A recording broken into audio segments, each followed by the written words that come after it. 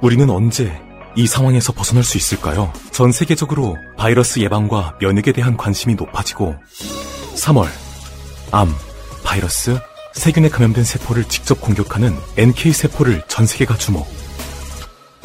4월, 우린 서울대 의과대학과 함께 NK세포 치료제 노보 NK를 이용한 코비드19 바이러스에 대한 살상력 실험에 착수했습니다. 그리고 마침내 세계 최초로 코비드19 바이러스를 감염시킨 원숭이 신장세포를 이용한 실험에서 6시간 후 완전히 사멸된 것을 확인하였습니다. 또한 NK세포를 이용하여 바이러스를 치료한다면 여러 번 변이를 일으켜도 치료 효과에는 영향을 미치지 않는다는 연구 결과, 게다가 폐암 동물 모델을 이용해 항종양 효능을 평가한 결과 표준 항암 치료제와 병용 시 70%의 종양 억제 효과를 보였으며 이는 세계 최고의 암 억제 기술력을 보여줍니다. 현재 노보셀 바이오는 폐암을 적응증으로 한 NK세포 치료제에 대해 임상 1상을 준비 중에 있으며 항암, 자가면역 치료제, 바이러스 치료제를 개발할 예정이며 해외 유수기업으로의 기술 수출을 추진 중에 있습니다. NK세포, 가능성을 넘어 희망으로 우리 모두가 건강한 미래를 그립니다. 노보셀 바이오.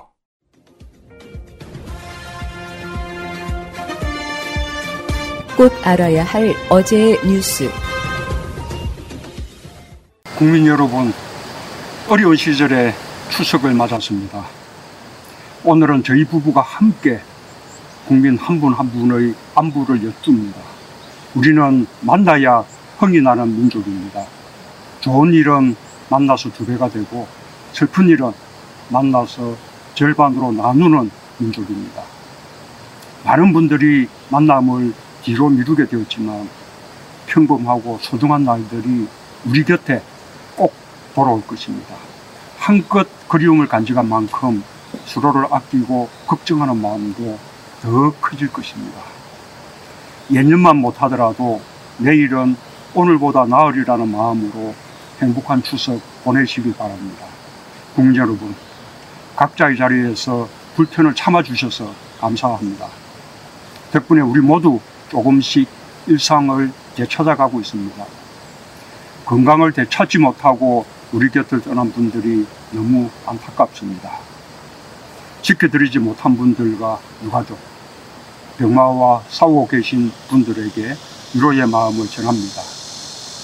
이웃을 먼저 생각하는 국민 한 분 한 분, 국민 건강을 위해 헌신하고 계신 의료진과 방역요원, 변함없이 명절을 지켜주고 계신 경찰, 소방대원들께 깊이 감사드립니다.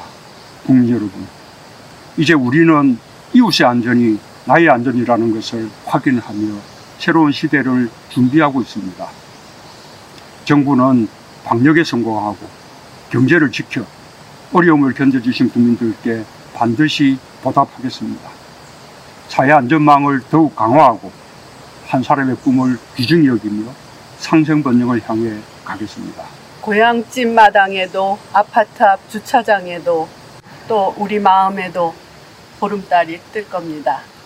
지금 어디에 계시든지 우리의 마음이 함께하고 있는 한 다음 명절에는 기쁨이 2배가 될 것입니다.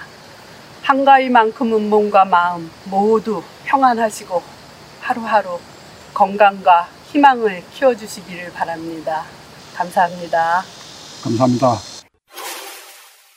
총격살의 첩보가 청와대에 보고된 뒤 소집된 23일 새벽 관계장관 회의에서 북한에 먼저 알아보자고 결론이나 발표가 늦어졌다는 보도.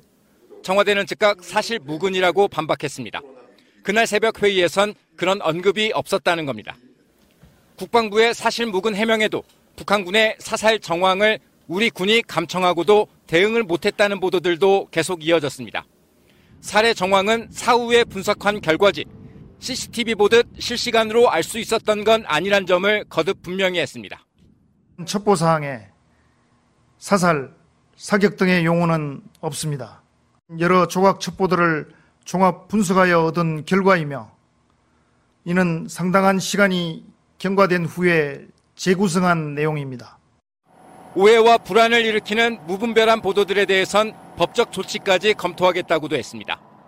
사실과 다른 부분 하나하나에 대해 적극 반박에 나서며 늑장 대응, 발표 지연 논란이 확산하는 걸 차단하려는 의도입니다.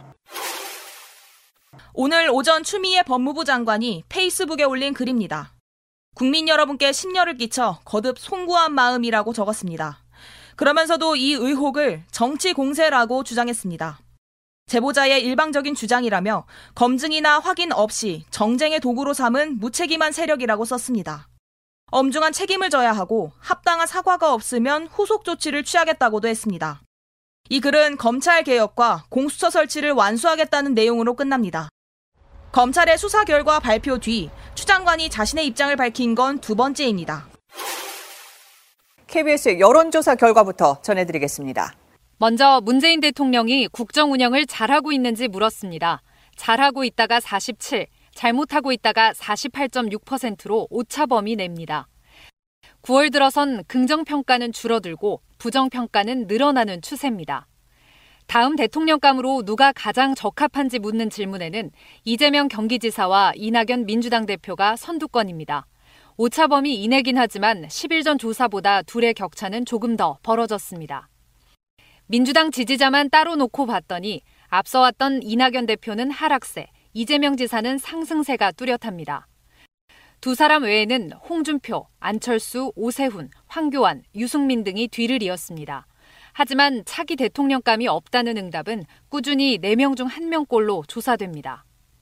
우리 사회는 전반적으로 공정할까? 8월 첫 주 조사 때는 불공정하다는 답이 공정하다의 2배였는데 이번 조사에선 공정하다는 답이 늘었습니다. 그래도 불공정하다고 보는 사람이 많습니다. 문재인 정부 들어 공정해졌는지만 따로 물었더니 공정해졌다 36.7, 불공정해졌다 32.1%로 비슷했고 차이가 없다 28.6%였습니다. 세대별로 보면 젊은 층에서 공정해졌다고 답한 비율이 높았고 불공정해졌다고 답한 비율은 60대에서 절반 넘게 나타났습니다. KBS 뉴스 김비치라입니다. 예, 마이크 들어왔습니다. 여러분, 메리 추석! 자, 오늘 그 추석 연휴 바로 직전인데요. 예전 같으면은 어렸을 때 그런 시절도 있었어요. 내가 고향 내려가는데 버스 전용 차선이 생기기 바로 직전이야. 근데 고속버스 표를 못 끊었어요. 그래가지고 터미널 근처를 갔더니 관광버스가 있는 거예요. 고향 내려가는데 자그마치 22시간이 걸렸어. 근데 그 내려가는 재미가 있어요. 고향 내려가는 재미가. 촌놈들은 그렇습니다. 제 기억에 이제 우리 꼬맹이가 봐서는 안 되는 이야기인데 그 옆에 앉았던 아가씨랑 친해졌어. 22시간 동안. 그게 참 연락처를 받아둘걸요. 뭐야. 지금 이거 들으니까 사평역에서라는 시가 떠오르네요. 곽태구 시인. 네. 제가 제일 존경하는 선배, 네, 문사님이십니다. 그쵸, 한두릅의 골비야. 자, 어저께 이 검찰개혁 집회 1주년 행사를 갔다 왔는데 다 오셨어요, 웬만한 분들. 제가 그 중에 안 오는 두 분이 딱 머릿속에 떠오르더라고. 첫 번째 재민이. 어제 뭐 하셨어요? 그게 아니고, 그거를 오후 4시에 알려주는 거예요. 그럼 못 가지. 왜냐면 약속이 4개가 짜르륵 있었어요. 그 뒤로. 오랜만에 지역에서 빈 거예요, 어제가. 그래서 오랜만에 지역에서 이분 저분 만나려고 약속을 쫙 해놨는데, 네. 3시인가 4시인가에 연락이 온 거야. 그래서 제가 끊고 첫 번째 약속을 취소하려고 전화를 했더니 화를 내는 거야. 이 약속도 몇 번을 어겨놓고. 그래갖고 엄두를 못 냈죠, 다음 약속은. 그래서 못 간 거예요. 주인공이 안 오셔가지고 서운하다고. 뭔 사이인지 모르니까 사람들은 최민이 안 왔네? 근데 사람들은 최민이 바쁠 거 아니까 안 와도 화를 내진 않습니다. 걱정 안 하셨다고요. 그게 꼭 듣고 싶었어요. 포기하지 말기, 그거. 한 번 더. 여기서 해드릴게요. 네. 지치지 말기, 포기하지 말기, 끝까지 함께 하기! 짝짝짝짝. 그리고 한 분이 생각나는데 그 백금열 선생이라고 있잖아요. 판소리 하셨던 거. 광주. 그분도 좀 모셨으면 좋았을 텐데 생각해보니까 막 20차 집회에 출연한 사람이 안 되겠습니까? 근데 진짜 어제는 되게 감회가 새롭더라고요. 그 느낌이. 예. 어제 윤석열 총장은 참 검찰 개혁의 그냥 선봉장이신데 그 행사에 초대받지 못해서. 그러니까 주인공 두 분이 안 오신 거예요. 한 분은 조국 장관. 그죠? 조국 장관은 보셨을 거라고 저는 확신합니다. 근데 보셨대요? 오늘 페이북에 올리셨다. 저도 집에서 그걸 보고 있는데 되게 뭉클하더라고요. 그리고 또 한편으로 되게 좀 걱정이 됐던 게 뭐냐면 이게 코로나가 1년 전에 터졌으면 어떻게 될까? 되게 무서운 거예요. 진짜. 그럼 소름이 끼치는 거예요. 검찰개혁 집회 없었지. 그랬다면은 이렇게 안 됐을 거라 보거든요. 어마어마하게 더육을 당했겠죠, 더. 그랬으면은 판세가 완전히 달라졌을 거라 저는 생각하거든요. 그때 시민들이 거기로 모여가지고 완전히 바뀐 것처럼. 그래서 보는데 한편으로는 되게 슬프면서도 되게 무섭다는 막 소름 끼쳐가지고 어제 좀 무서웠습니다. 어제 그 행사장에서 제가 한 이야기인데 추미애 장관 건 이 정도로 마무리되는 게요. 뭐 저쪽에서는 뭐 장악당한 검찰 얘기하는데 정상적인 수사를 한 거라고 보고요. 그게 조국 장관의 교훈이 분명히 있는 사건이다 이렇게 전 봤고요. 그 검찰개혁 집회는 어제도 이야기했지만 역사의 길이 남을 일종의 뭐랄까요. 그때가 농담으로 까방권 이야기를 했더니 어떤 분이 화를 내시더라고. 까방권 잘못한 게 없는데 뭔 까방권이냐 그런 의미는 그 시각은 그런 의미가 아니고 나쁘게 보는 사람들 입장에서는 그만큼 까방권 100장을 줄 만큼 정말 어마어마한 가치가 있는 행사였다 이렇게 보는 거죠. 까방권 저 주세요. 전 좋아요. 까방권 지금 어마어마하게 받으셔가지고 저 까방권 엄청 받았다가 이제 극문들이 저 막 뜻파리들이 저 그럴 때 그때 그쪽에서도 최민희는 까방권이 있다 이렇게 해서 싸우는 거 봤다. 그러니까요. 까방권 뭔지 모르시는 분이 또 댓글창에 올리셔가지고 까임 방지권 예를 들어서 설사 잘못을 하더라도 이해하고 넘어간다. 이게 까임 방지권인데 어제 그 검찰개혁 집회에는 까방권 100장. 최민희 의원한테는 제가 그때 한 20장 드렸었거든요. 근데 그중에 한 장도 안 쓰고 있어 지금. 계속 쌓여가고 있죠. 잘못한 게 없으니까 쌓여가고 있어가지고. 지금은 까방권 한 500장은 있는 것 같아요. 5,000장이죠. 그러니까 까방권의 의미는 그만큼 가치 있다는 뜻이에요. 가치 있는 일을 했다. 당신이 어떤 잘못을 해도 이해할 수 있을 만큼 큰 공을 세웠다 이런 뜻이에요. 근데 그 온라인에 그런 개념을 이해를 못 하셔가지고 뭔 잘못한 게 있다고 까방권이냐고 막 그러시고. 까방권은 쌓아둘수록 좋은 거예요. 왜냐하면 살다가 잘못할 수도 있잖아요. 얼마나 든든해요. 자, 시작하겠습니다. 파켓몰 할인 대전. 인터넷 최저가로 구매하실 수 있습니다. 파에시옷, 케에시옷, 팟캣몰. 한정 수량이라 늦으면 없습니다.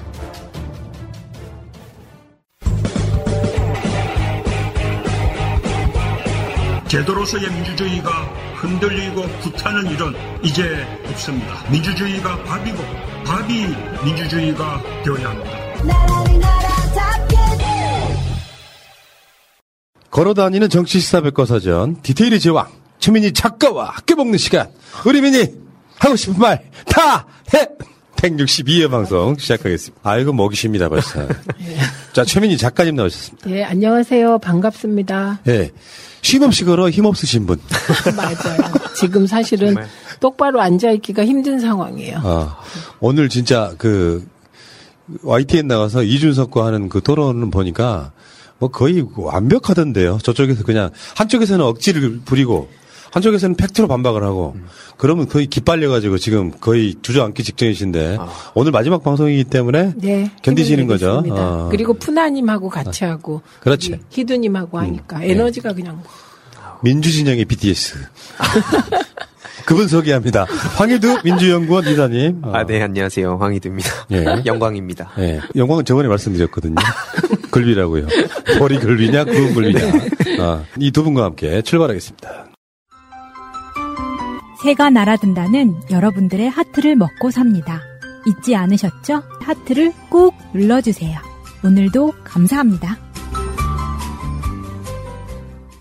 한준호 의원이 국정감사 등 관련해가지고 경찰, 검찰, 국정원 수사기관으로부터 받은 자료를 보니까요. 통신정보조회가 문재인 정부 들어서 박근혜 때보다 무려 20배 이상 줄었답니다. 와. 처음에 이게 헤드라인을 보고요. 20배 이상 줄어라는 말이 문장이 맞나 싶은 생각이 들더라고요. 그 이상하죠. 저도 그래서 이 한머식이 그 국힘당 국회의원 있잖아요. 네. 그래서 20배 이상 늘어온가? 그래갖고 깜짝 놀랐어요. 그러니까 20분의 1로 줄어가 맞죠. 그렇죠. 20분의 1로 줄어라고 그래야 돼. 그러니까 이 얘기를 제가 왜 가져왔냐면은 이게 그러니까 문재인 정부 들어서 박근혜 때보다 20분의 1밖에 조회를 안 했다는 거지 않습니까? 우리 새날 방송할 때요. 한참 그런 게 막 그 사회적 막 논란이 될 때 있었는데 지금도 기억해요. 통신조회 8건, 예금조회 6건. 그렇게 들여다 보고 나중에 한참 있다가 그걸 통보를 해줘요. 통보해줘요. 6개월이면. 근데 저는 이거 보자마자 제 뇌구조가 어떻게 돼 있냐면 이게 그래서 한모 국회의원이 있어요. 국힘당에. 그래갖고 이게 20배 늘었다는 건가? 그럼 이건 늘은 이유가 뭐가 있을까? 그거는 그 8.15 집회 때문에. 논리 방어하려고 지금 영 쓰셨다 진짜. 머릿속에 논리가 막 돌아가는 거예요. 그리고 팩트를 찾다 보니까 줄어네? 이렇게 되는 거죠. 그만큼 그러니까 인권이라든지 네. 개인정보라든지 무단으로 하지 않는다는 거잖아요. 네. 법이 바뀐 게 아니에요. 정권이 바뀌었을 뿐입니다. 그게. 네. 그러니까 지금 실제로 정치를 하면서 박근혜, 이명박 때는 어마어마했지 않습니까? 이명박 때는 나는 4대 강보다 더 무도했다고 느끼는 게 미네르바 사건입니다. 그런 것들을 막 겪으면서 개인의 자유, 표현의 자유를 그렇게 억압했던 사람들이 최근에 와서 표현의 자유 이런 이야기 하면 소위 말하면 얼척이 없는 거죠, 진짜. 우리가 어떻게 해서 이뤄낸 표현의 자유인데 그거를 그렇게 남용합니까? 근데 이 한준호 의원이 되게 멋진 말을 했어요. 개인 통신 정보는 비대면 사회의 지문이자 신분증과 같다. 너무 정확한 말이죠. 잘생기기만 한 게 아니네요. 진짜. 안준호 의원. 잘생기기까지? 네. 어떻게? 네. 키도 크고 잘생기고. 네. 키까지 크고. 내가 인터뷰한 모든 사람들 중에서 비주얼은 최고였죠. 그래요? 견줄만한 사람이 조국 장관 정도. 황희주. 아니 저도 왜 이게 물 먹이세요? 저도 같이 그때 총선 기간 때 방송했는데 키도 되게 크시잖아요. 옆에 서기가 싫더라고요. 그래요? 근데 나는 왜 얼굴을 모르지? 난 정말 너무 외모에 관심이 없어. 그러니까 지금 국정감사가 시작되는데 정보들을 막 이렇게 자료 제출 요구해가지고 내잖아요. 이런 거 하면 좋잖아. 이거 진짜 좋은 자리예요. 그런데 그 있잖아요. 저 가짜 사나이 나와라, 팽수 나와라. 이 지랄 하고 있는 건 다 이유가 있는 거 아니에요. 튀어보려고. 그렇죠. 그 옛날에 생각 안 나요? 얼굴 줄인다고 왜 이렇게 하는 거. 그 얼굴 줄이는 기계. 네. 그거 보좌관 끼우게 하고 그거 한 적도 있어요. 그거 어떻습니까? 김진태의 고양이 사건. 고양이 뭐였죠? 고양이 퓨마 그때 사살했던 거 그거 있잖아요. 그거를 그 개를 데려올 수 없으니까 고양이를 데려와서 눈에 띄려고. 그거는 그 국정감사 준비를 제대로 하지 않았던 거예요. 그래서 준비를 잘하면 이런 게 나오는 겁니다. 그래서 저는 한준호 의원은 외모는 모르겠고 사실 우리가 이런 고품격 방송에서 외모를 논하는 것 자체를 저는 반대합니다. 예. 그래서 이분이 얘기한 것 중에 개인 통신 정보는 비대면 사회의 지문이자 신분증과 같다. 예. 이런 멋진 말을 하면서 문재인 정부가 통신 정보 조회가 이전 정부에 비해서 20배 이상 줄었다를 이걸 20분의 1로 줄어로 앞으로는 보도자료 낼 때 신경 써주시기 바랍니다. 가슴 철렁했잖아요. 그러니까 아까 말씀드린 것처럼 벵갈 고양이였네요. 퓨마가 아니라. 어쨌건 간에 박근혜 때 그냥 통신조회나 예금조회를 그렇게 한다고 생각해 보세요. 무슨 말을 함부로 막 뺏겠어요. 그냥 그러니까 이거를 몰래 들여다봤다기보다는 나한테 통보될 걸 알고 들여다봤다는 걸 알려주는 거예요. 그렇죠. 함부로 하지 마라. 그러니까 새벽에 진짜 방송 지하실에서 나와가지고 밖에를 두리번 둘러봐야 그리고 사람이 따라오는 사람 없나 사찰 이런 거 안 하나 이런 거 걱정했던 시절이 불과 몇 년 전이었다는 말씀을 드리고 싶어요. 너무 빨리 까먹어요. 네. 우리는 지난 여름에 그들이 한 일을 다 알고 그들에게 당한 게 제 세포 속에 우리 세포 속에 남아 있잖아요. 네. 차벽 세우고 물대포 쏘고 그게 옛날 일이 아니에요. 그런데 그랬던 분들이 막 문재인 정부를 무슨 독재 정권이라고 하고 이러니까 이게 세상이 약간 좀 이게 그렇죠. 왜 좀 이상하죠? 이걸 적반하장이라고 하죠. 그렇죠. 도둑이 매를 듭니다. 사실 저도 하나 말씀드리고 싶은 게 저쪽에서 말도 안 되는 짓들 계속 하고 있잖아요. 저는 그게 이런 원칙을 깨게 하려는 거라 보거든요. 그러니까 저희가 어떻게 보면 그런 거에 너무 화를 안 내도 된다 생각하는 게 그러니까 감정적으로는 열받지만 전 어쨌든 문재인 정부에서 이걸로 오히려 진보 진영에서 욕하는 사람들 있잖아요. 좀 답답하다. 좀 해라. 근데 저는 이건 정말 원칙대로 가는 게 맞다 생각해서 전 너무 잘하고 있다. 근데 계속 그런 거를 부추겨서 똑같은 사례 만든 다음에 계속 양비론 편치려고 그런 전략이라고밖에 볼 수가 없는 것 같아요. 2014년 박근혜 때 약 1,028만 건. 와. 근데 작년에는 51만 건이었다고. 20분의 1로 줄었답니다. 여기 세상이 나아지고 있는 건데 이런 것들이 이슈가 되지는 않죠. 자, 본격적으로 시작하겠습니다. 살다 보면 단체 선물이나 인쇄 홍보물을 만들어야 할 때가 생깁니다. 판촉, 돌잔치, 결혼식, 모임 이벤트, 각종 행사 등 이걸 어디서 해야 하나 고민이 될 때가 있습니다. 갤러리 기프트는 그간 새날에서 4년 넘게 광고하면서 단 한 번의 클레임도 없을 정도로 열과 성을 다해왔던 기업입니다. 심지어 대표님의 고객에 대한 감동적인 사연까지 보내주신 청취자들도 있습니다. 단체 선물, 인쇄 홍보물, 이제 갤러리 기프트에서 해보세요. 갤러리기프트.co.kr 갤러리 기프트를 검색하시고 홈페이지를 한번 방문해주세요. 오픈마켓을 보는 것 같은 신기하고 다양한 샘플들이 있습니다. 인터넷이 불편하시면 문의전화 1666-5404 1666-5404 새날 듣고 연락했다 하시면 더욱더 잘해주실 겁니다. 빠지되 빠지지 않아야 하며 빵빵하되 빵빵하지 않아야 하느니 박세영은 말했다. 어쩌라고요? 마셔 NK 타이버 타이버를 마셔라. 세상 가깝게 아마존과 만나는 핑크빛 활력 365일 매일 챙기는 이너뷰티 워터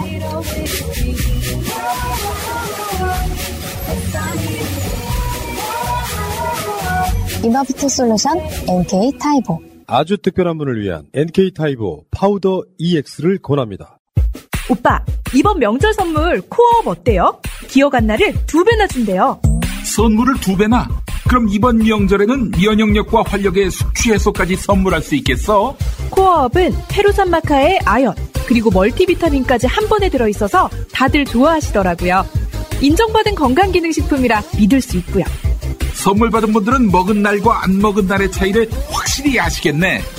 명절 기념 기억 안나를 2배로 드립니다. 면역력과 활력 그리고 숙취 해소까지 한 번에 선물하세요.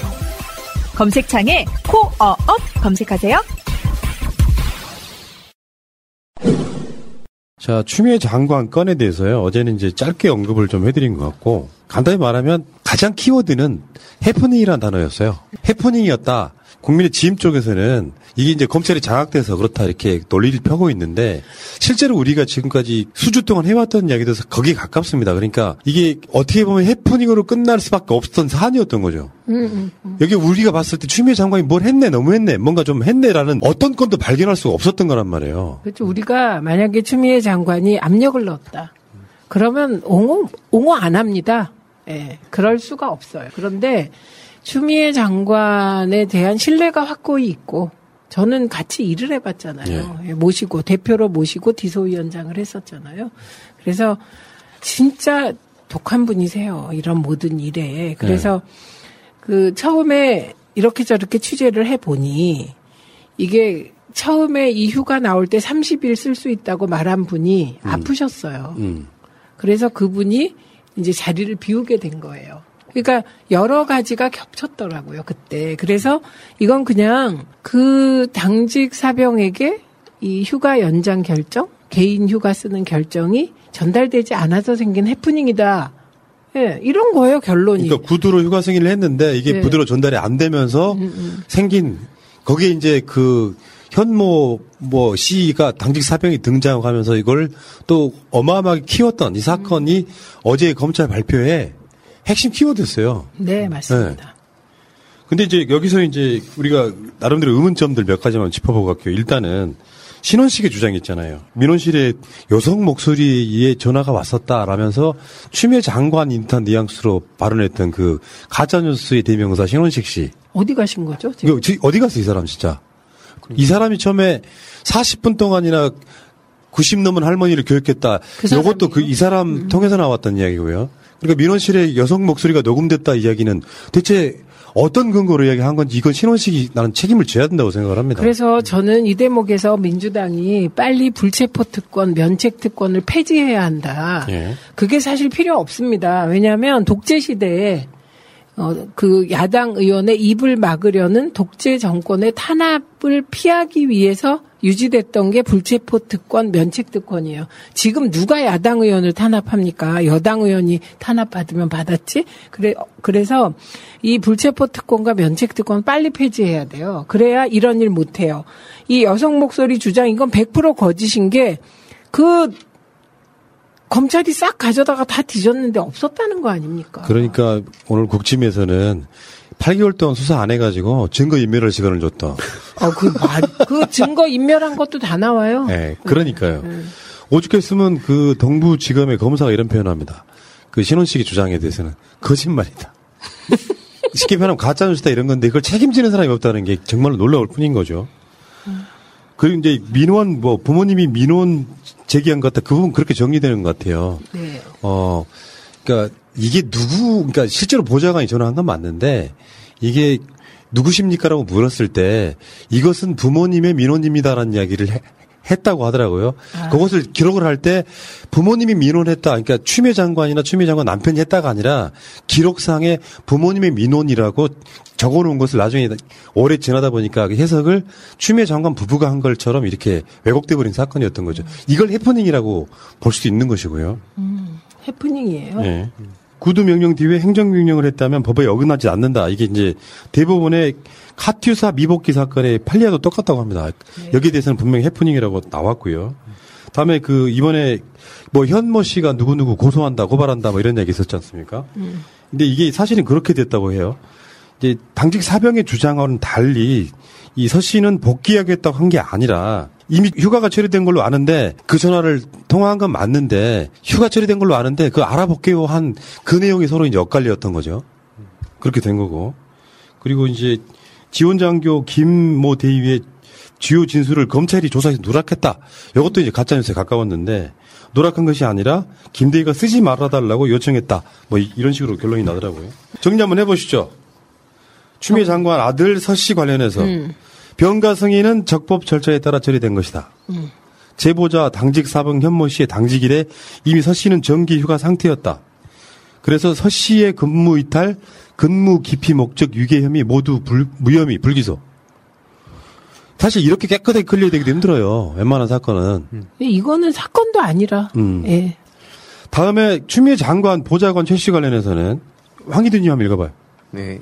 서 씨의 근무 기피 목적 위계죄 성립이 안 됨. 이를 전제로 한 최 씨의 근무 기피 목적 위계죄 불성립.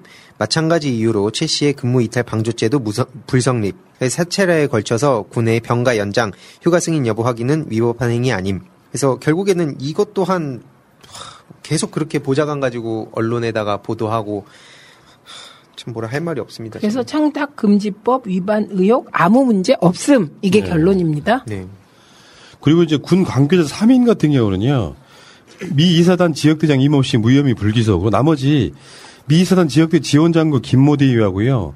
지원대장 권모대위 이 사람들은 육군본부 검찰로 송치한다는데 무슨 말이냐면 검찰 사항이 아니기 때문에 그냥 보내는 겁니다. 네. 의견을 굳이 말하자면 이것도 무혐의겠죠. 네. 다음에 추미애 장관은 당연한 거죠. 아들이나 보좌관 관련해서 무혐의 됐기 때문에 추미애 장관은 추미애 장관의 근무 기피 목적 위계죄 불성립, 추미애 장관의 근무 이탈 방조죄 불성립.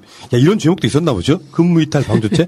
왜냐면 아들이 돌아가지 않는데 돌아가라고 말하지 않고 방기했다 이런 얘기인 것 같아요. 근데 그런 적 없을 거고 사실 이때 추미애 장관은 당대표였어요. 네. 선거에서 이긴 정당의 대표였기 때문에 무지하게 바빠서 기억이 잘 안 날 겁니다. 자, 그래서 지금 민원실에 추미애 장관 부부가 민원을 제기했다 이 부분은 아니란 걸로 나온 거죠. 네. 보좌관이 전화했고, 그러니까 전화하신 분이 누구시죠? 하니까 부모님이 좀 알아달라고 했어요. 이런 정도를 기록을 할 때, 네. 서모 사병의 부모님의 민원이라고 적어놓은 것이 지금 사건의 발단이 됐던 부분이 있고요. 카카오톡 한번 볼게요. 이게 지금 가장 논란거리죠. 추미애 장관과 보좌관 사이의 카카오톡인데 이건 최민희 의원님이 취재를 열심히 하셨어요. 예. 이거 보고 설명해 주세요. 예, 보세요. 네. 거기 맨 위에 보면 보좌관 최 씨가 나타났잖아요. 근데 6월 21일 날 추미애 장관이 6월 14일부터 14일부터 보셔야죠. 예. 6월 14일 보좌관 최 씨가 서씨 휴가권은 처리됐습니다. 의원실 인턴 직원은 내일부터 출근키로 했습니다. 일반적인 보고를 한 거죠. 예. 그리고 6월 14일이라면 이거는 1차 병가 나가고 2차 병가 낼 때이기 때문에 이건 별로 쟁점 사항이 없는 겁니다. 네, 그렇죠. 그러니까 아들에 대해서 이거는 오히려 거꾸로 추미애 대표가 얼마나 바빴으면 아들도 못 챙겼다. 이거의 반증이고요. 그렇죠. 네, 그다음에 그 밑에 보면 6월 21일 날 추미애 대표가 영영대위 가로하고 지원 장교님이 010 뭐뭐다 전화번호를 그냥 토스한 거예요. 예. 네, 그러니까 이게 000과 연락 취해 주세요. 요 000이 아들 이름이에요. 그러니까 이 메시지를 보내면서 이 지원 장교한테 전화하라고 한 게 아니라 아들과 연락을 취해달라 이렇게 얘기한 거예요. 예. 이건 무슨 말이냐. 6월 21일 날 경기도에서 행사가 3개가 있습니다. 그런데 그 행사 중에 하나가 대선 때 선거 과정에 공로자들에게 표창장을 주는 그 행사가 있었더라고요. 네. 우리 그때 일정 찾아보니까. 그래갖고 무려 몇백 명에게 상장을 주고 그랬어요. 네. 그러니까 그런데 아들이 엄마 어떻게 해요? 이런저런 얘기를 하면서 이 대위 연락처를 주니까 이분은 그거를 본인이 보통 엄마라면 어떻게 했겠어요? 보통 엄마라면 그 전화를 했겠죠. 네. 근데 그럴 시간이 없어서 그 이럴 때 보좌관한테 애가 이런 걸 보냈으니 아들과 연락 좀 취해주세요. 라고 얘기한 거예요. 이게. 그러니까 그 대위와 통화하라가 아니고 아들과 연락해 주세요예요. 그러니까 상황을 알아봐 달라 이거였습니다. 그러니까 사실은 검찰이 이걸 다 완전히 클리어 해버린 건데 네네. 이거를 카톡 요거를 밝히면서 무슨 회의까지 거쳐가지고 공개하기로 했다 이렇게 이야기를 하는데 일단 기본적으로 사건의 핵심이 뭡니까? 추미애 장관이 여당 대표란 직위를 이용해가지고 안 되는 아들의 휴가를 연장했다 의혹으로 시작을 했잖아요. 그 밑바닥에는 아들이 꾀병 부렸다고. 네. 근데 그 모든 것들이 다 클리어가 돼버린 거거든요. 그러니까 추미애 장관이 국회 나와서 보좌관한테 뭐 하라고 시켰냐 안 시켰냐 이 부분에 대한 거짓말을 했기 때문에 나 오늘 질려버린 게 뭐냐면은 추미애 장관의 혐의는 다 클리어 됐는데 거짓말로 장관직 위기 이런 식으로 보도를 내더라고요. 저도 봤어요. 근데 그 얘기도 구체적으로 아셔야 돼요. 지금 무슨 얘기냐면 추미애 장관이 보좌관과 이 얘기를 한 적 없다고 말한 적이 없습니다. 네. 여러분이 국회 기록 찾아보시면 질문을 꼭 이렇게 해요. 한 번은 이런저런 불법 청탁을 보좌관에게 지시한 일이 있나 이런 요지로 질문을 해요. 네. 그러니까 보좌관이 그런 지시를 받고 하겠습니까? 라고 답한 거예요. 불법 청탁과 관련된 일을 보좌관도 한 일이 없다 이런 거고요. 예결위에서도 마찬가지예요. 그 질문이 이렇게 지시한 적이 있냐예요. 이렇게. 그 이렇게가 불법 청탁이에요. 그러니까 그런 일이 없다라고 말한 거예요. 그러니까 이 거짓말 논란이 아니에요. 이거는. 맞게 답을 한 거예요. 네. 그런 식으로 이제 이거 소위 이제 우리 표현으로 끝없는 어그로라고 하는데 다른 말로 정치 공세를 뭐가 클리어 됐으면 있잖아요. 사실 신원 씨 포함해가지고 국민의 지임 입장에서는 미안해 사과해야 될 건수예요. 네. 근데 그 중에 뭔가 자기들이 봤을 때 추미애가 그걸 하라고 시킨 적이 없다면서 있는 걸로 나왔네? 이러면서 추미애 장관이 부도덕한 사람으로 또 몰아가는 거예요. 정말 징글징글합니다.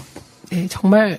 지긋지긋해요. 네, 정말. 너무 지긋지긋하고 왜 이 사람들은 이렇게 해도 언론이 조용하지? 왜 신원식에게 여성 목소리로 전화 왔다. 이 출처를 밝히라고 하지 않지? 저는 지금 민주당의 반격의 시간이라고 생각해요. 네. 예, 특히 신원식 의원에 대해서. 책임을 져야죠. 그러니까 의도적 가짜뉴스인지 뭔지 모르지만 검증 안 된 상태로 무분별하게 막 폭로하면은 이 검찰의 이 발표 내용을 못 믿는 사람들한테는 끝없이 클리어가 안 돼요. 저것도 검찰이 조작했네. 이제는 검찰이 추미애 장관 눈치 봤네. 이렇게밖에 안 될 거 아닙니까? 그 검찰이 추미애 장관 눈치 볼 사람들이니까. 그러니까 중요한 건 추미애 장관은 판사 출신이세요. 그렇기 때문에 검찰과 아무런 인맥이 없으세요. 반대로 말하면 이런 측면도 있죠. 그러니까 여당, 집권 여당의 대표였던 사람, 아마 추미애 장관 말고도 저쪽 여당할 때 포함해보면 굉장히 많은 인물들이 스쳐가지 않습니까? 그런 사람 아들이 그러니까 군대를 갔는데 이미 무릎이 아파서 간 사람이야. 좀만 노력했으면은 단마진 같은 걸로 군대 안 갈 수도 있었을 거예요. 솔직히 말하면. 근데 군대를 가서 휴가를 받았어요. 병가 받아서 자기가 병가를 받아서 수술을 했는데 수술하고 복귀할 형편이 안 돼서 전화로 휴가를 연장합니다. 근데 지금도 댓글은 어떻게 달리냐면은 추미애 아들이니까 휴가 연장이 됐다는 거야. 이건 정말 나쁜 프레임인데 이게 정말 전형적인 가짜 뉴스인데 국방부 법에 휴가 규정에 부득이한 경우엔 연장할 수 있다고 나옵니다. 그러니까 그 악랄하게도 부득이한 경우라는 거를 지우고 예를 들면 간단한 거 아니에요. 휴가를 나갔는데 복귀하려고 또 하는데 어머님이 돌아가셨다. 복귀하는 중간에 교통사고가 났다. 복귀하기 전에 수술 병가로 나갔으니까 예상이 되는 상황이었지 않습니까? 뭐 상처가 덧나거나 해가지고 복귀하기 힘들어졌다. 3일 연장하는데 당시 여당 대표인 추미애 대표가 어떤 것도 국방부나 국방부 장관이나 국방위원장이나 어떤 것도 쓰지 않고 민원실에 전화했다를 보면 이거 무슨 이것이 논란거리네 되는 얘기죠. 그러니까 그게 민원실에 전화했다는 게 그게 참 얼마나 그 여당 쪽 사람들이 청탁 안 하나를 증명하는 결정적 증거예요. 네. 국방부 장관한테 했다가는 추미애 대표 그때 날아갔을걸요. 네. 절차를 따랐기 때문에 이게 뭐 문제가 없게 된 거예요. 이 조중동 기레기들도 아마 그 권력을 못지 않을걸요? 근데 조선일보 사주는 군대 안 가. 과체중? 문제는 만약에 지금 뭐 그 언론사 데스크급 간부들이 비슷한 상황 벌어지면 추미애 장관 민원실에 전화하지 않을 놈들이라니까요. 저는 이 대목에서 그 추미애 장관과 그 아들 딸 이번에 유탄 맞은 딸까지 다 유탄 맞았잖아요. 큰딸 작은딸 다. 네. 되게 짠한 게 이거 제가 이제 아들을 군대도 보내보고 뭐 이런 엄마잖아요. 딸도 키워보고. 얘네들이 만약에 우리 아들이 제가 우리 아들은 저 모르는 상태에서 맞아가지고 그 탈항이 돼서 수술 받았다는 얘기 했던가요? 나중에 알았어요. 나중에 저는 이 모든 걸 그래갖고 혼자 진짜 분해갖고 제가 막 울었거든요. 왜 얘는 나한테 얘기를 안 했을까? 그런데 사실 우리 아들 판단은 돌아가서 얘기해봤자 엄마가 해줄 게 없는 거예요. 그냥 군 병원에 있었더라고요. 근데 어쨌든 이게 막 생각만 하면 가슴이 이런데 이 아들 입장에서 한번 생각해 보세요. 엄마가 추미애가 아니었다면, 보통 엄마였다면, 보통 아빠였다면 이럴 때 가만히 있겠냐고. 직접 나서지. 애가 지금 무릎이 수술했는데 낫지도 않고 30일 치료해야 되는데 그게 안 돼서 걷지를 못하면 그 아들을 군대 보내려고 하겠어요, 엄마들이? 보통 엄마라면. 저는 진짜 이렇게 생각해 주셔야 돼요, 엄마들이. 그러니까요. 무슨 추미애 아들이니까 휴가 연장이 가능합니까? 오히려 추미애라 이게 문제된 거예요. 그러니까 그 자식들은 저는 속으로 참 말도 못하고 소갈이 할 거야. 그러니까 프레임이 무섭더라고요. 항상 부득이한 경우라는 것을 다 지워버리고 추미애 아들이니까 휴가를 연장할 수 있었대. 전화 한 통화로. 그 상황이 아니라니까요. 입원해서 수술 받았는데 부대 복귀를 못하는 상황이라 자기 개인 휴가를 3일 더 쓴 거 아닙니까? 근데 이 상황에서 추미애 장관이 여당의 정권 서슬이 시퍼런 여당의 당대표였습니다. 근데 그냥 민원실에 전화해. 그것 본인이 못해. 바빠 죽겠으니까 보좌관에 전화해서 어떻게 된 거죠라고 물어봐. 그 내용 하나도 안 중요해. 보좌관한테 시켰어요? 안 시켰어요? 거짓말했네? 그것도 사실과 달라. 불법 청탁을 했다고 전제하고 불법 청탁을 시켰어요? 안 시켰어요?라고 물어요. 계속. 그러니까 그런 일 없다고 한 거고요. 그다음에 오늘 보도 중에 윤석열 총장 측이 행정명령, 휴가 명령서가 있어야 되지 않냐 이랬다는 거 아니에요. 근데 윤석열 총장 군대 가셨나요? 안 가셨습니다. 시력 때문에 못 가셨어요. 네, 부동시로. 그렇기 때문에 시스템 하나도 모르시는 거예요. 네. 휴가 명령서요? 네. 무슨 휴가 명령서가 있어? 네, 그러니까 중요한 거는 휴가 명령서가 뭔지 저는 모르지만 어쨌든 이 기록이 전산 시스템에 남아 있다는 게 중요한 거예요. 거의 소위 말하면 그게 선조치, 후보고 요 개념이에요. 네. 말도 안 소리하고 있어. 그 현근택 변호사님이 페이스북에 올린 글 봤는데 되게 비유 잘하셨더라고요. 그러니까 이제 예를 들어서 명령을 할 때 뭐 부대원들 뭐 돌격 앞으로 만약에 하는데 이거 명령증 그거 갖고 와라. 요즘 이런 식으로 얘기한 거나 마찬가지라는 건데 정말 얼토당토하는 얘기인 거죠. 예. 오늘 그 최민희 의원하고 열심히 토론했던 이준석이 산업기능요원 이때 물론 강용석의 주장입니다. 이준석은 나와가지고 뭐 추미애 장관 아들 특혜 내보내 이런 얘기 앞뒤다만 다 고놈인 사람들이 내가 봤을 때 가장 뭐랄까 그래도 군복무 하겠다고 뭔가 열심히 용을 쓴 사람들한테 뒤집어 씌우는 모습이 정말 끝없는 정치권에서 지긋지긋하다. 이렇게 하고 이 이야기는 그냥 마치실까요? 네. 뭐 이제 특검 얘기가 나오고 있긴 한데 택도 없는 소리죠. 그게 무슨 특검 사항이나 됩니까 이게? 박덕흠 특검 해야 돼. 그러니까요. 네. 이 서해상의 공무원 피살 사건 요거 한번 볼게요. 여기 지금 앞에 다 빼버릴게요. 내용을. 왜냐면은 논란거리로만 그냥 바로 직진하겠습니다. 그러니까 오늘 해경이 발표한 것 중에 월북이다. 저 한 가지만 네. 얘기할게요. 이 사안에서 이거를 정리를 하자면 이런 거예요.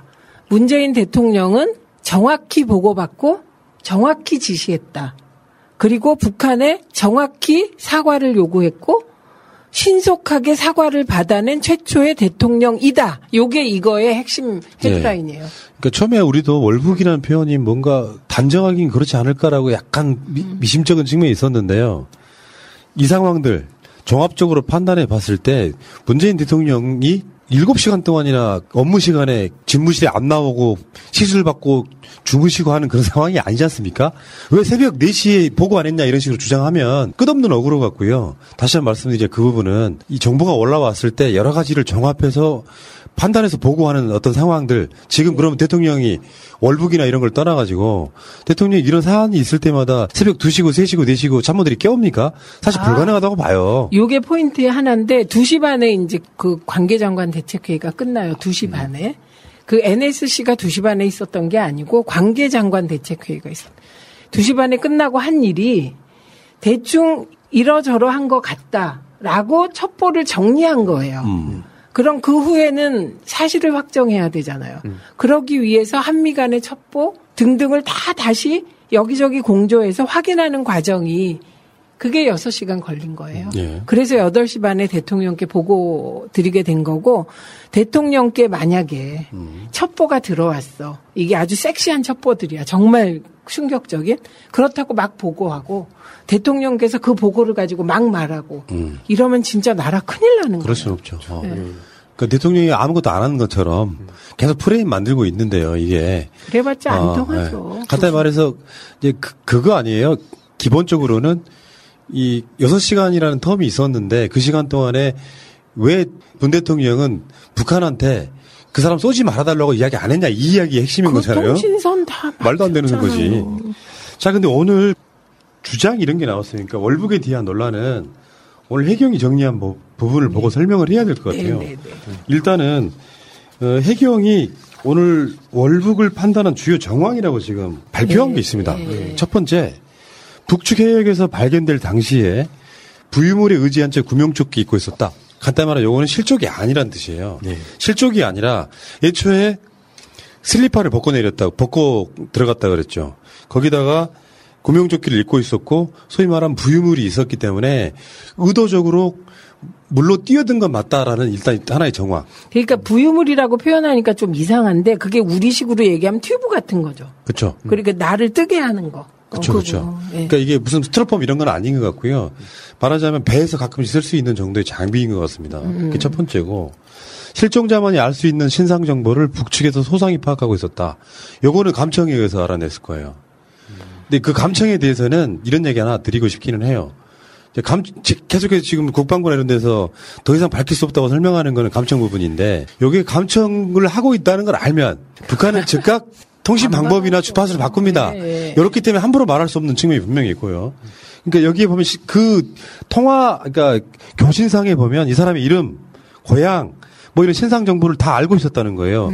이미 북한 쪽하고 이야기를 나눴었다는 증거인 거죠. 그러면 이 상황에서 여기까지 판단을 했을 때 이 사람이 월북하는구나 하면 한 명이 월북하고 하고 있습니다를 대통령한테 새벽 서너 시 보고하는 건 사실상 불가능합니다. 그렇죠. 네.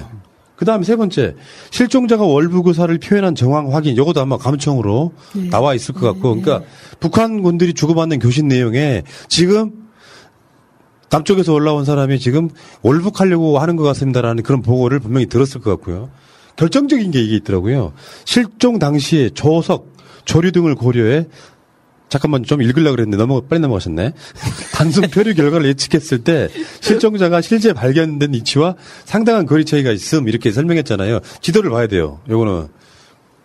여기 지금 이쪽에 엑스표가 된 곳이 실종된 지역이잖아요. 네. 여기에 지금 3개 기관, 이 핑크색 국립해양조사원 해경 소속이에요. 이 사람들하고 노란색 국립해양과학기술원 그리고 여기 하늘색 선박해양플랜트연구소 이 기관에서 이 사람이 그냥 표류했을 경우에 어떻게 되는지를 봤더니 계속 돌아요. 돌다가 대략적으로 보면은 노란색, 핑크색, 하늘색 지점이 거의 비슷합니다. 예. 그러니까 이 사람이 적극적으로 뭐 헤엄을 쳤거나 뭐 했거나 이런 상황. 그 부유물에 의지해가지고 그 상황이 아니고 가만히 있었다면 표류했다면 대충 떨어지는 지점이 이 3가지 동그라미 지점이에요. 그런데 이 사람이 발견된 곳은 저쪽 빨간 엑스표잖아요. 여기까지 여기 조류 때문에 여기까지 가는 것은 헤엄쳤건 뭘 했건 간에 노를 저었건 간에 개인의 의지로 갈 수밖에 없다. 이게 과학적으로 증명된 사건이잖아요.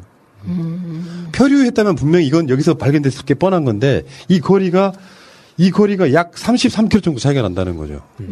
자기 의지로 갔다는 거죠. 이걸 봤을 때 해경은 이 공무원이 월북했을 거라는 이 아까 말씀드린 4가지 정황에 의해서 월북이라고 확신도 하고 단정을 하더라고요. 그러니까 저기서 가만히 있었으면 이렇게 회오리 치다가 어느 지점에 가서 결국은 그게 우리 쪽으로 온다는 거 아니에요. 가만히 있으면 조류가 바뀌면. 그런데 일정 구역을 넘어서고 나면 그때 이제 북쪽으로 해류가 바뀌면 그냥 그렇게 무리하지 않고 간다는 거죠. 그럴 수 있죠. 그러니까 이런 걸 보고 계속해서 지금 사실 이런 부분이 있잖아요. 뭐 월북이냐 아니냐의 논란도 있을 수 있겠지만 문 대통령이 사과하신 지점도 있어요. 어찌 됐건 간에 대한민국 대통령으로서 죄송하게 생각한다. 그건 근데 맞는 말씀이고. 하나님, 그거는 대통령께서 하신 말씀이고 월북이 확실하다면 2013년에 박근혜 정부 때 월북하는 사람 우리 2014년. 군이 사살했어요. 우리 군이 사살했다고. 예, 그 얘기는 뭐 방송으로 나갔습니다. 예, 많이 나갔겠죠. 그러면 월북에 대해서도 이렇게 태도가 달라지는 거, 그거는 오히려 국힘 쪽에서는 이러면 안 되죠. 문재인 대통령은 이 월북이나 저 월북이나 생명이 소중하니까. 그러니까요. 예, 다 살려야 된다고 생각하지만 국힘은 그때 사살한 세력이잖아요. 근데 왜 자꾸 그러니까 그렇기 때문에 월북 아니라고 자꾸 몰아가고 싶은 거죠. 예. 그러니까 이걸 이제 더 키우려면 언론들이 이제 그 가족, 그 유가족이라고 하는 형님분의 이제 인터뷰를 더 키우면서 우리 동생은 월북할 이유가 하나도 없다 이렇게 주장을 하면 이제 이 언론들 입장에서는 월북이 아닌 것이 돼버리는 월북이냐 아니냐는 굉장히 중요한 부분이죠 사실은. 근데 우리나라 언론만 그래요. 여기서 이제 우리가 해소해야 될 지점 중에 하나는 그런 부분이 월북하는 사람을 왜 북한이 쏘려고 했을까? 그러니까 저는 북한 쪽에서 보내온 그 내용 중에는 분명히 김정은 위원장 등을 속이는 내용이 살짝 있을 거라고만 봐요. 그렇죠. 네. 일단 자기들 책임을 면하기 위해서 뭔가 했을 지점이 있다고 보는데. 축소 보고할 수 있죠. 김정은 위원장. 근데 국방부나 해경 등의 발표가요. 박근혜 때랑 다릅니다. 이게 어떤 그 상부에 의해서 조작되는 상황이 벌어지면 난리 나죠. 그러니까 지금 국방부나 해경들 입장에서는 상당 부분 팩트에 기반한 이야기를 할 수밖에 없는 상황입니다. 근데 박근혜 정권 때까지 정권을 잡았던 세력 입장에서 보면 조작하고 있다고 말하고 싶어 해요. 실제로 그렇게 보일 거라고 저는 생각을 합니다. 우선 시신을 소각했다 아니다 이거잖아요. 그런데 그거는 북한 말을 믿기 어렵다고 생각해요. 저는. 그리고 그렇다면 믿기 어렵지만 시신을 태운 거야 라고 확정하기에도 지금 애매하잖아요. 그러니까 박지원 원장이 그럼 빨리 시신 수색해서 수습해서 보내라. 이게 지금 최선의 대응이죠. 아니면 공동조사하자. 이게. 네. 이게 월북의 증거가 될 수는 없는데 이분이 오늘 발표한 내용에 보면은 전체 채무가 3억 3천만 원 정도 있고요. 그 중에 도박으로 생긴 빚이 2억 6,800만 원. 그러니까 정황 증거는 되는 거죠.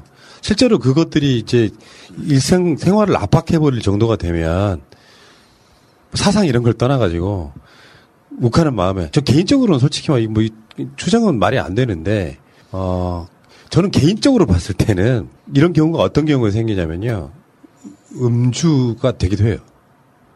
그러니까 그 술 같은 걸 먹은 입장에서 뭔가 좀 욱하는 마음이 생기면 그런 결행을 저는 할 수 있다고 보는 거거든요. 근데 이게 불행한 거죠. 우리가 이런 얘기를 지금 하는 게 이렇게 만드는 거.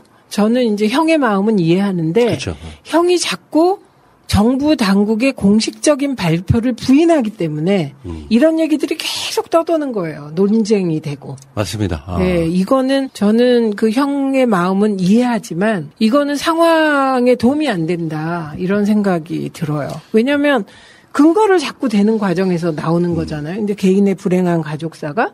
예, 그러니까 이게 더 들어가면 우리가 영화 볼 때 이 도박과 관련한 빚은 굉장히 그 이자가 막 무섭잖아요. 예, 그러니까 막 이런 얘기가 나오게 되는 거죠. 그래서 이건 논란거리가 아니고 팩트 대 팩트로 확인이 돼야 될 것 같은데, 그러니까 예를 들면 그 말 중에 이런 게 있어요. 빚 있고 이혼하면 그러면 월북이냐 뭐 이렇게 논리를 만들죠. 이런 말 하면 안 되죠. 그렇죠. 그러니까 이게 단순하게 북한 통신에 대한 감청 자료가 없었다면 네. 이건 무리한 주장인데, 저는 그 기반은 아까 말한 과학적으로 해류의 방향도 있고 감청 통해 가지고 아주 쉽게 표현하면 그런 거 아니에요. 자기들끼리 교신하는데 그러니까 월북을 하려고 하는 정황 사람인 것 같습니다라는 이야기가 여러 번 나왔다면 당연히 우리 군 당국 입장에서는 월북하는 사람인가 보다라고 설명할 수밖에 없는데, 지금 어떤 그 갭은 그런 거 아니에요. 그런 사람을 6시간 후에 오늘 나왔던 그 국방위원회 쪽에서 나왔던 자료로 사살하라고요? 정말 사살합니까? 이런 식의 그 교신 내용이 있었다라고 한 그런 지점도 사실 좀 이해가 안 가는 측면들이 있는 거죠, 우리 입장에서. 그건 국방부가 부인했잖아요. 네. 잠깐. 네. 국방위원장은 그렇게 이야기하고 국방부는 부인하고 이런 혼선 좀 키우면 안 되는데요, 사실은. 그러니까 그건 주호영 대표가 한 얘기죠. 지금 말씀하신 것. 그다음에 이 형님이 말씀하신 수사기관도 아닌 여당이 성급하고 무책임한 발언을 한다고 반박했다는 게, 이게 저는 언론에서 본 거라 사실인지를 확인할 길이 없는데, 유족의 아픈 마음을 어쨌든 정치 세력이 이용하는 건 맞습니다. 그거는 저는 해서는 안 될 일이라고 생각합니다. 뭔가 이상한 데라고 자꾸 언론에 찜찜함을 남겨가지고 정부 공격하는 데 쓰는 이 방식이죠. 그러니까 우리 군을 야당이 못 믿을 집단으로 몰아가는 거. 이게 아무리 야당이라도 이렇게 하는 게 도움이 됩니까? 내가 굉장히 힘들었을 때 죽지 않고 이 땅에 사라지는 방법이 뭘까 생각해 본 적이 있습니다. 너무 아픈 얘기. 일종의 실종 같은 거. 그쵸. 그러니까, 그래서 내가 와서 이 존재가 사라지면 내가 갖고 있는 빚이 클리어 될 것 같은 그런 느낌. 무슨 말씀인지 아실 거예요. 자, 어쨌든 간에 오늘 해경은 그러니까 계속 월북 논란이 되니까 월북을 판단한 근거로 이렇게 4가지 정도의 상황을 들었더라고요. 좀 이해가 됐어요, 솔직히 말씀드리면. 네. 그 기반은 분명히 북한 군의 교신, 감청이었을 거다 보는 거고, 정부 차원에서는 감청이라는 이야기는 죽어도 하지 않죠, 그런 표현은. 네, 그건 하면 안 되고. 근데 그 일부에서 말도 안 되는 얘기 중에 하나가 평소에 배 안에서도 구명조끼를 입고 일했다고 주장을 하는데 그건 사실이 아니라고 합니다. 배 안에서 구명조끼 안 입는데요. 이제 이런 건 있죠. 우리가 유람선 같은 거 탈 때는 우리는 아마추어잖아요. 대부분 구명조끼를 입혀요. 근데 선수들은 덥고 짜증나고 그러면 일단 벗고 그런 경우가 꽤 많이 있습니다. 그러니까 구명조끼를 하루 종일 입는다, 이거는 무리한 주장에 가깝죠. 부유물이 1m 이상의 크기라고 하니까 상당히 튼튼한 튜브네요. 그냥 우리 생각에. 아마도. 네. 제가 지금 진짜 잔인한 걸 하나 본 게 뭐냐면, 일베 모니터링 하잖아요. 유가족 그 형님의 신상을 막 털어요. 페이스북을 뒤지더니 옛날에 세월호 7시간 했던 사람이다 이러면서 낄낄거리고 있는 거예요. 뭐냐면 당해보니까 어떠냐. 쌤통이다. 그러니까 저는 진짜 이 대한민국에서 지금 정부나 뭐 대통령이나 뭐 이런 쪽에다가 지금 화살을 쏠 게 아니라 그런 비인간적인, 비상식적인 인간들을 저는 명확하게 뿌리를 뽑아야 된다 생각합니다. 예. 그 이야기 여기까지. 월북 정황이 있다. 지희야, 너 어제 술 먹고 기억 안 나? 언니, 나 어제 취해서. 뭔 짓 했어? 너 어제 근데 너 어제 술 먹기 전에 뭐 먹지 않았어? 먹었지. 근데 기억 안 나. 그러니까 진짜 숙취해소 되는 걸 먹어야지.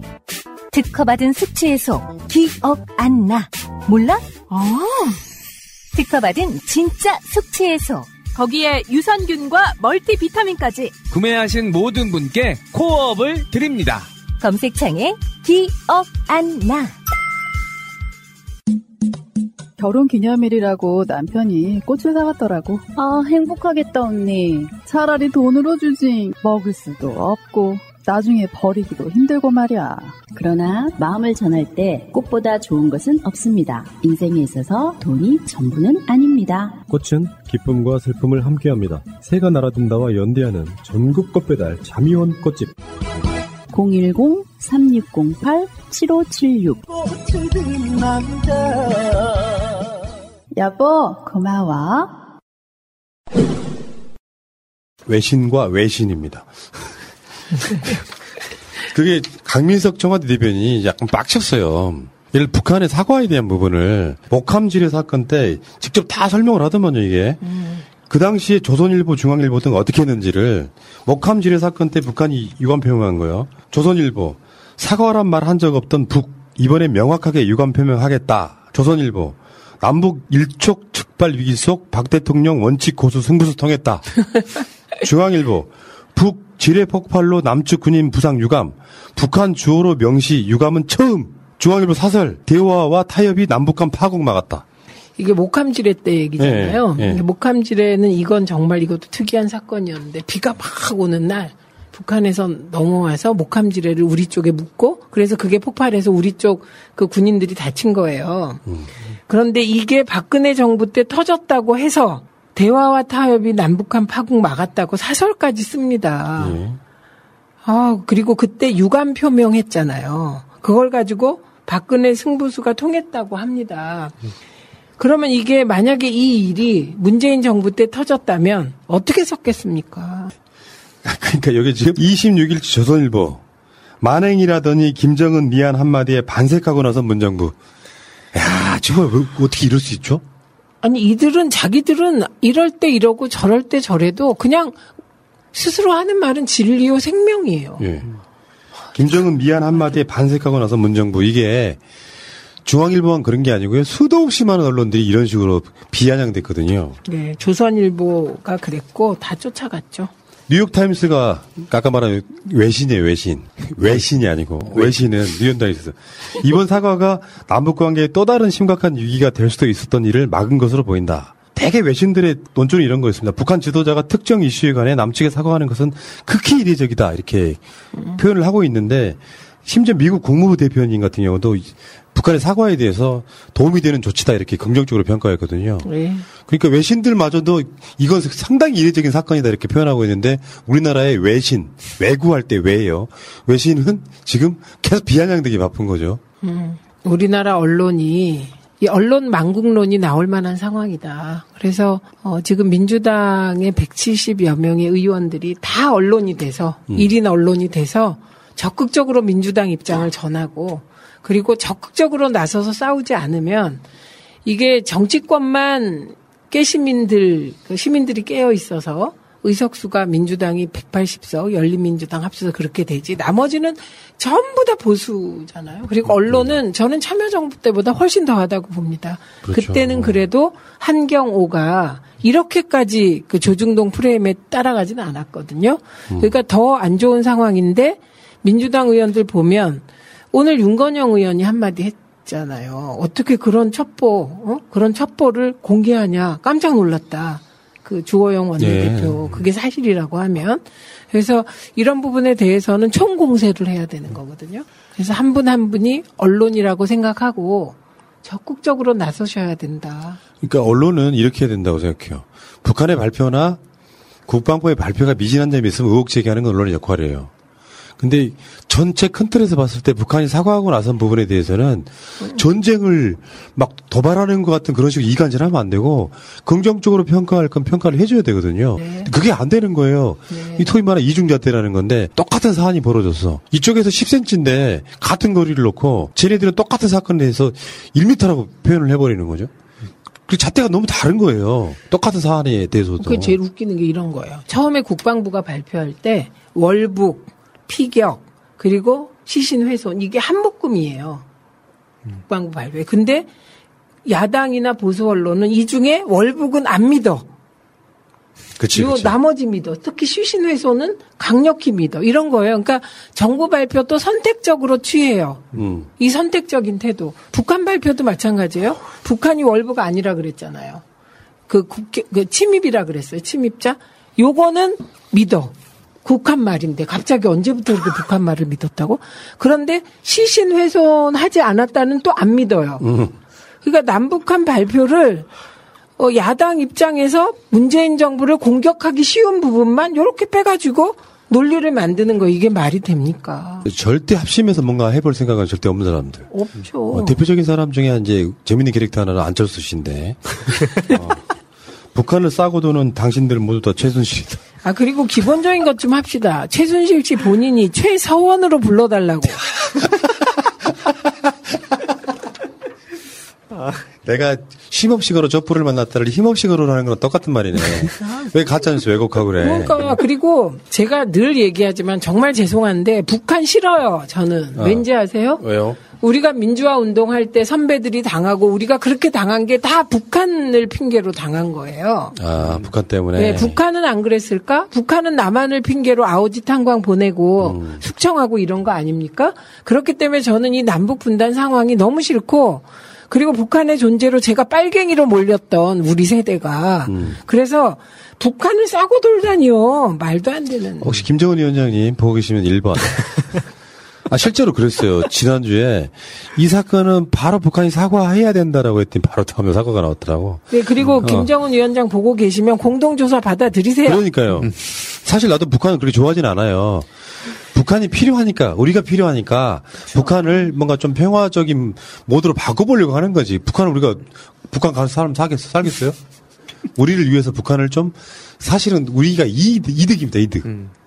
저는 하나만 좀 얘기하고 싶었던 게 민주당 아까 의원님들한테 말씀하신 것처럼 저는 이 언론 환경도 중요하지만 지금 온라인 커뮤니티 진짜 심각하거든요. 최근에 제 직장인 친구들이 제보를 해줬는데 놀란 게 커뮤니티 그 앱이 하나 있어요. 블라인드라고. 거기에 직장인들이 가입하는 데잖아요.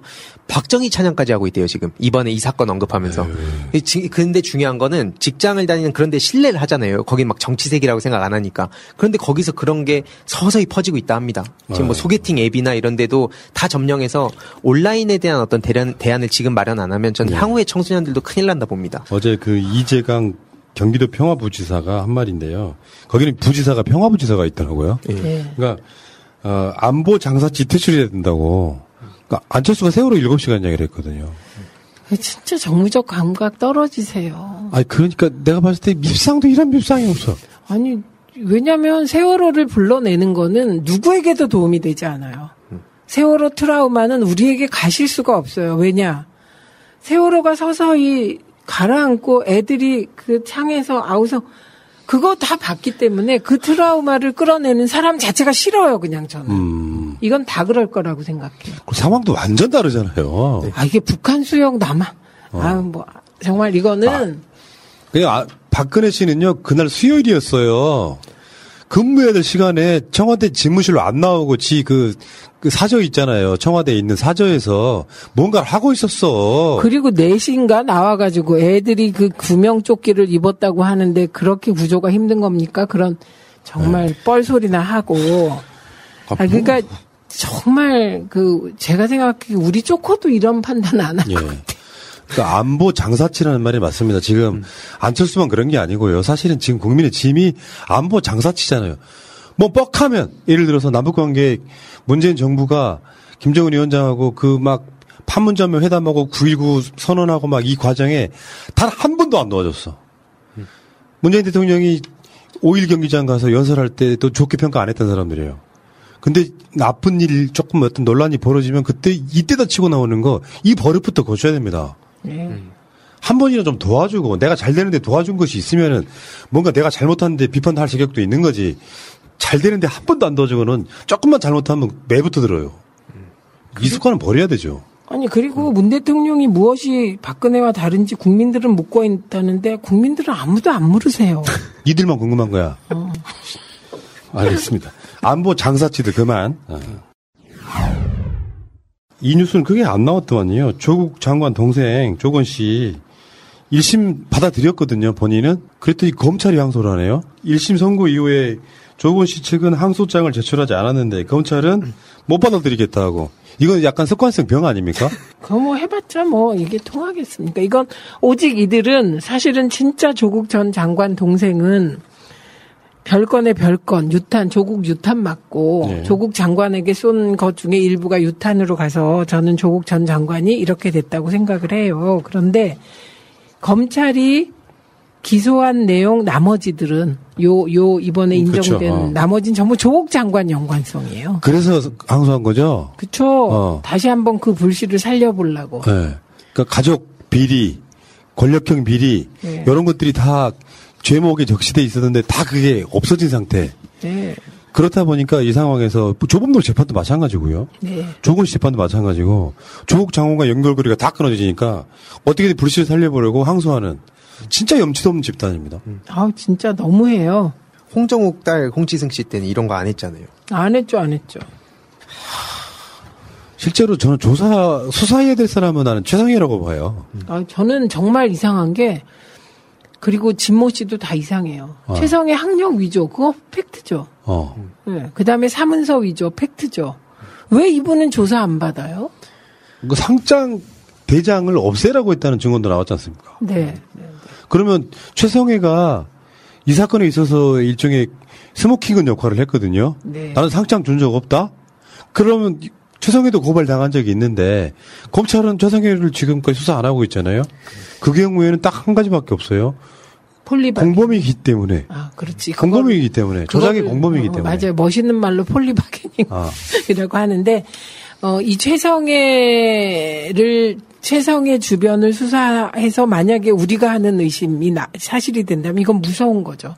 지금 말씀하셨듯이 한명숙 총리랑 비슷한 공작적 상황인 거니까. 그죠? 말도 안 되는 거죠. 그러니까요. 이게 웃기는 거죠. 검찰은 어떻게든지 조국 장관하고 엮어보려고 항소하는데 실제로 재판은 완전히 다르게 흘러가고 있잖아요. 그러니까 언론들 진짜 악랄하더라고. 조건 씨 법정 구속되는 그 장면 있잖아요. 이게 엄청난 비리가 있는 거 확인된 양 이야기했지만 6개 중에 5개는 완전 무죄가 났지 않습니까? 그거 유죄 하나 난 거는 조국 장관하고 전혀 연관이 없는 거예요. 그러면 그게 헤드라인이 그렇게 돼야죠. 조국 장관 연관이 있는 그 혐의 5개 모두 무죄. 그렇죠. 조건은 자기 개인 비리로 구속. 이렇게 되는 게 맞잖아요. 그것도 별건 수사 비리야, 그게. 네. 그러니까 별건에 별건 수사 하지 말라는 건데 이게 저인망식 수사거든요. 네. 그러니까 이 저인망식 수사는 인권을 침해하게 돼 있다는 거예요. 그런데 이 건은 저는 되게 큰 건 같아요. 동양대 김모 교수의 이게 증언이잖아요, 증언. 네. 네. 근데 그동안에 표창장 주자고 우리가 다 얘기했다 이런 증언은 너무 많이 나왔고. 예, 그런데 이거 보면 최 전 총장과 행정지원처장이 정모 씨에게 같은 취지로 전화를 받았다, 둘에게서. 이 김 교수가. 그게 뭐냐면 폐기를 논의한 거예요. 그 대장을. 근데 이분은 대장을 못 받다고 한 분이 왜 대장을 폐기하자고 했을까? 거기 리스트에 조민 있으면 안 되니까. 네, 있으면 폐기하고. 아니, 그러면은 이게 만약에 최상희가 조국이었다면 어떻게 됐을까요? 그냥 가로 됐어요. 그렇죠.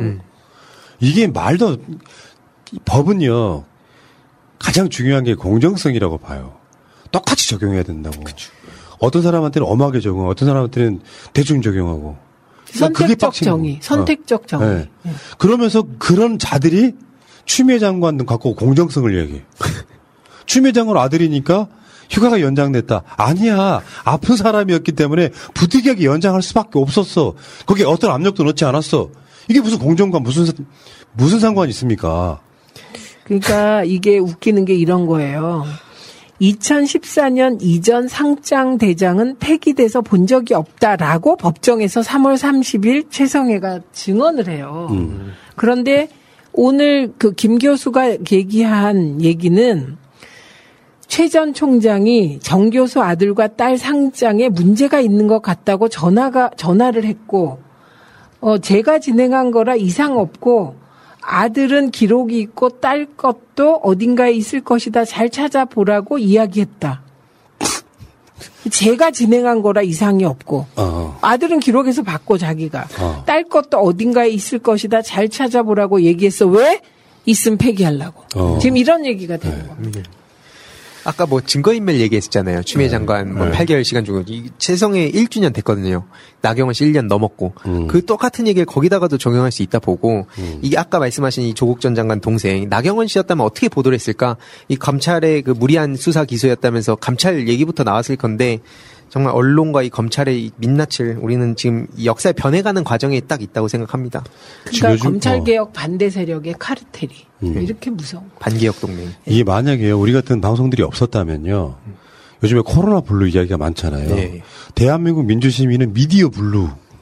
언론 때문에 생기는 우울증 생길 정도. 오늘 이 제목으로 좀 해주세요. 오늘 이거 제목. 미디어 블루. 미디어 블루. 미디어 블루. 저 진짜 미디어 블루. 그리고 국힘 블루. 국힘 블루. 검찰 블루. 그러니까요. 그 정도 상황이고 그나마 우리들 나름대로는 언론의 힘을 좀 비슷하게 가지려고 노력하고 있기 때문에 그나마 이렇게 진실이 되는 거죠. 월북 이야기도 마찬가지 아닙니까? 월북 이야기도 이런 식으로 설명을 해줘야 사람들이 월북한 정황이 그냥 나온 말이 아니구나. 계속 감청하는데 저쪽에서 무전으로 계속 나가는 이야기가 월북하고 있습니다라는 이야기를 하면 당연히 국방부에서 그렇게 믿죠. 더군다나 아까 말한 것처럼 표류하지 않았고 뭔가 헤엄쳐 갔다는 정확적 증거들이 나왔는데 그 자체를 갖고 지금 저러고들 있으면 됩니까? 자, 어쨌건 지금 뭐 추미애 장관 건도 그렇고요. 조국 장관도 그렇고 좋게 긍정적으로 표현하면은 결국 사필 규정이 아닌가 싶은 생각도 들긴 합니다. 근데 이 과정이 너무 악랄하니까. 아니 이거 표창장 가지고 이렇게 난리인데 어쨌든 그 증언이 계속 나왔는데 요약하자면 그 증언 요약은 이거예요. 이거 딱 기억하시면 돼요. 동양대 수석 졸업생에게만 주는 총장상은 본부에서 관리해요. 대학 본부에서. 그리고 2012년과 2013년 당시에 수료증 있죠. 수료증. 일반 수료증. 그리고 봉사상 표창장 등은 누구에게 줄지 해당 교수에게 전적으로 위임되어 있었다라는 교수의 증언이 나온 거예요. 이런 재판을 계속 해야 됩니까? 그러니까요. 문제는 지금 남아있는 건 판사 리스크라고 대부분 이야기하고 있고. 정말. 그 내용이 어떤 건지 아실 거 싶으신 분들은. 나 판사님 블루. 판사 블루. 왜 님자를 붙이세요? 그래도 좀 잘 보이고 싶잖아요. 조국장. 민주당이 블루인데 우울한 블루가 아니고 정말 희망찬 파란색. 이런 느낌이었으면 좋겠다 이런 생각이 듭니다. 인터넷 쇼핑몰을 하고 싶으세요? 회사 홈페이지를 만들고 싶으세요? 새날과 연대하는 한국 도메인 지원센터에 연락해보세요. 새가 날아든다를 듣고 연락했다 하시고 상담을 한번 받아보세요. 친절하게 응대를 해주실 겁니다. 아주 저렴한 가격으로 홈페이지를 만드는 방법, 한국 도메인 지원센터입니다. 02-6049-2616 한글로 한국도메인센터.kr. 자, 오늘은 코로나 이야기를 끝부분에 하겠습니다. 확진자 현황이에요. 오늘 38명이에요. 국내는 지금 23명이니까 이 숫자는 여러분들이 그냥 보시면 안 돼요. 어마어마한 용을 쓰고 있구나. 그럼요. 물밑에서 어마어마하게 엄청난 노력을 하고 있구나. 이런 생각을 좀 하셔야 됩니다. 오늘 확진자 현황을 딱 보니까 이 숫자가 딱 줄어들 때 생기는 그 안도감이랄까요? 오전에 이게 발표되잖아요. 10시쯤에. 그러면 11시, 12시 돼가지고 저 일어나자마자 이거 보거든요. 제일 먼저 이걸 봐요. 깨자마자. 숫자가 몇 명인데 오늘 딱 보니까 기분이 너무 좋은 거예요. 38명이어가지고. 그리고 더 반가운 소식이 하나 있었죠. 법원이 개천절 광화문 집회 안 된다는 그 법원 집행정지 신청을 기각해가지고요. 결국에는 개천절 날 어떤 집회도 할 수 없게 지금 돼 있습니다. 네, 그 드라이브 스루 집회도 안 되는 겁니다. 네. 드라이브 스루. 제가 진짜. 엊그저께 방송에서 시스루라고 했다가 하시네요. 시스루는 막 비치는 거죠. 그쵸. 하여튼 막 용어들이 이렇게 막 난무해가지고 별명이 시스루가 됐어요. 네. 어쨌든 파워 오브 완이라는 영화가 있었어요. 네. 이게 아프리카 그 남아프리카 공화국의 흑인 인권 운동을 한 그 한 명 파워 오브 완 한 명이 중요하다는데 진짜 정은경 본부장이 그 파워 오브 완 갖고 정은경 본부장을 인사한 문재인 대통령도 정말 훌륭하십니다. 이게 지금 이 관련해가지고 집회를 하게 되면 있잖아요. 드라이브 스루한 운전자들 벌점 먹습니다, 지금. 네. 많게는 100점까지도 가능하다고 하더라고요. 교통방해 뭐 이런 게 들어가서. 100점 엄청 네. 높은 거죠. 즉각 체포할 수도 있다고 그래요. 이 과정에서는. 더 큰 문제가 뭔지 아세요? 집회를 신고해서 불법으로 나오잖아요. 집회 신고 인원이 1000명이면 출동하는 경찰은 10,000명이에요. 아, 미쳐. 그게 공권력의 낭비라는 거고, 개천절 날 대한민국 역사가 어떻게 시작됐는지 그런 공부 좀 해이거든. 그냥 마늘 좀 드세요. 광복절도 모르는 사람들한테 너무 큰 이유가 아니십니까? 그러니까. 아니, 그런데 그 드라이브 스루 시위할 때 그 맨 앞에 있는 차가 일본 차 때문에. 네. 아, 맞다. 도요타인가 그랬어요. 역시 외구들이다 이런 생각도 들고요. 아니, 그러니까 문제는 이 사람들이 집회를 왜 하려고 하는데요. 집회 핵심 중에 하나가 부정선거라고 지금 저러는 거거든요.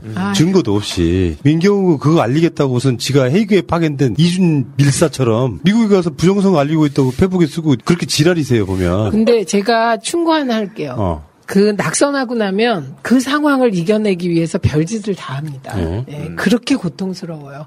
자살 충동을 느꼈다는 사람도 많아요.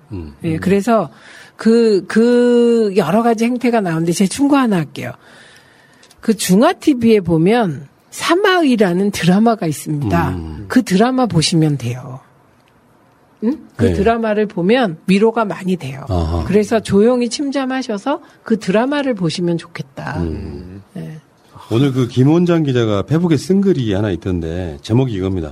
정은경 청장은 도대체 우리에게 돈을 얼마나 벌어준 걸까? 근데 굉장히 생각해 보니까 정말 대단한 거더라고요. 물론 정은경 혼자만 일은 아닌데 상징적인 의미에서 네네. 정은경 청장이나 문재인 정부나 등 이렇게 방역에 노력한 사람들을 보면 실제로 OECD 성장률 1위가 주는 의미랄까 이거는 대단한 몇십 조를 벌어준 거더라고요. 그러니까 이거는 그냥 지금까지 번 돈을 그냥 터프하게 따져도 40조다 이렇게 주장하고 있어요. 40조를 번 거다. 우리 K 방역으로 대한민국이 세이브한 돈이 40조다. 저는 한 400조 정도 번다고 보는데 이유가 그러니까 뭐냐면 이유가 뭐냐면은 실제로 코로나 방역은요 대한민국의 이미지를 완전한 선진국으로 바꿔놨습니다. 그러니까 옛날에 대한민국 리스크가 뭐였냐면 남북관계 리스크였어요. 그러니까 중진국에서 개발도상국 어쩌고 발돋움 하려고 할 때도 북한과의 관계가 안 좋으면 투자했던 사람들이 빼는 과정 속에 계속 리스크가 많았었거든요. 이걸 문재인 대통령이 김정은 위원장과 뭐 선언도 하고 막 이런 과정을 거치면서 상당히 안정시켜놓은 측면이 있죠. 네. 그 전에 박근혜 때나 이명박 때 한참 북한이 핵 개발해가지고 난리 났을 때 심지어 오바마 정부에서도 평양을 타격하려고 했다는 그 보고서까지 나왔잖아요. 네. 그러니까 거기서 발생한 어떤 비용들, 이 비용들이 최근에 K방역의 그 효과로 주는 이미지, 다른 것도 아니고 의료입니다, 의료. 의료 선진국이라는 이미지는 그 나라가 갖고 있는 이미지, 소위 말하면 우리가 뭐 이런 예가 적절하지 않다는 거 아는데 쉽게 설명하면 우리가 길거리에서 보는 메이드 인 차이나의 이미지하고 다른 겁니다. 네. 그러니까 싸구려 이미지가 아니라 메이드 인 코리아 K방역 의미는 전 세계 가장 선두권에 있다는 의미거든요. 네. 그렇게 따지면 지금 대한민국이 K방역으로 갖고 가는 돈은 최소 10배는 되는 거죠. 네, 그렇게 보이고 뿐만 아니라 이게 자본주의의 자존심이라니까요. 지금 방역을 잘했다는 나라들이 다 체제가 사실 완전한 자본주의가 아니에요. 중국, 싱가포르, 대만 잘했다는 데잖아요. 다.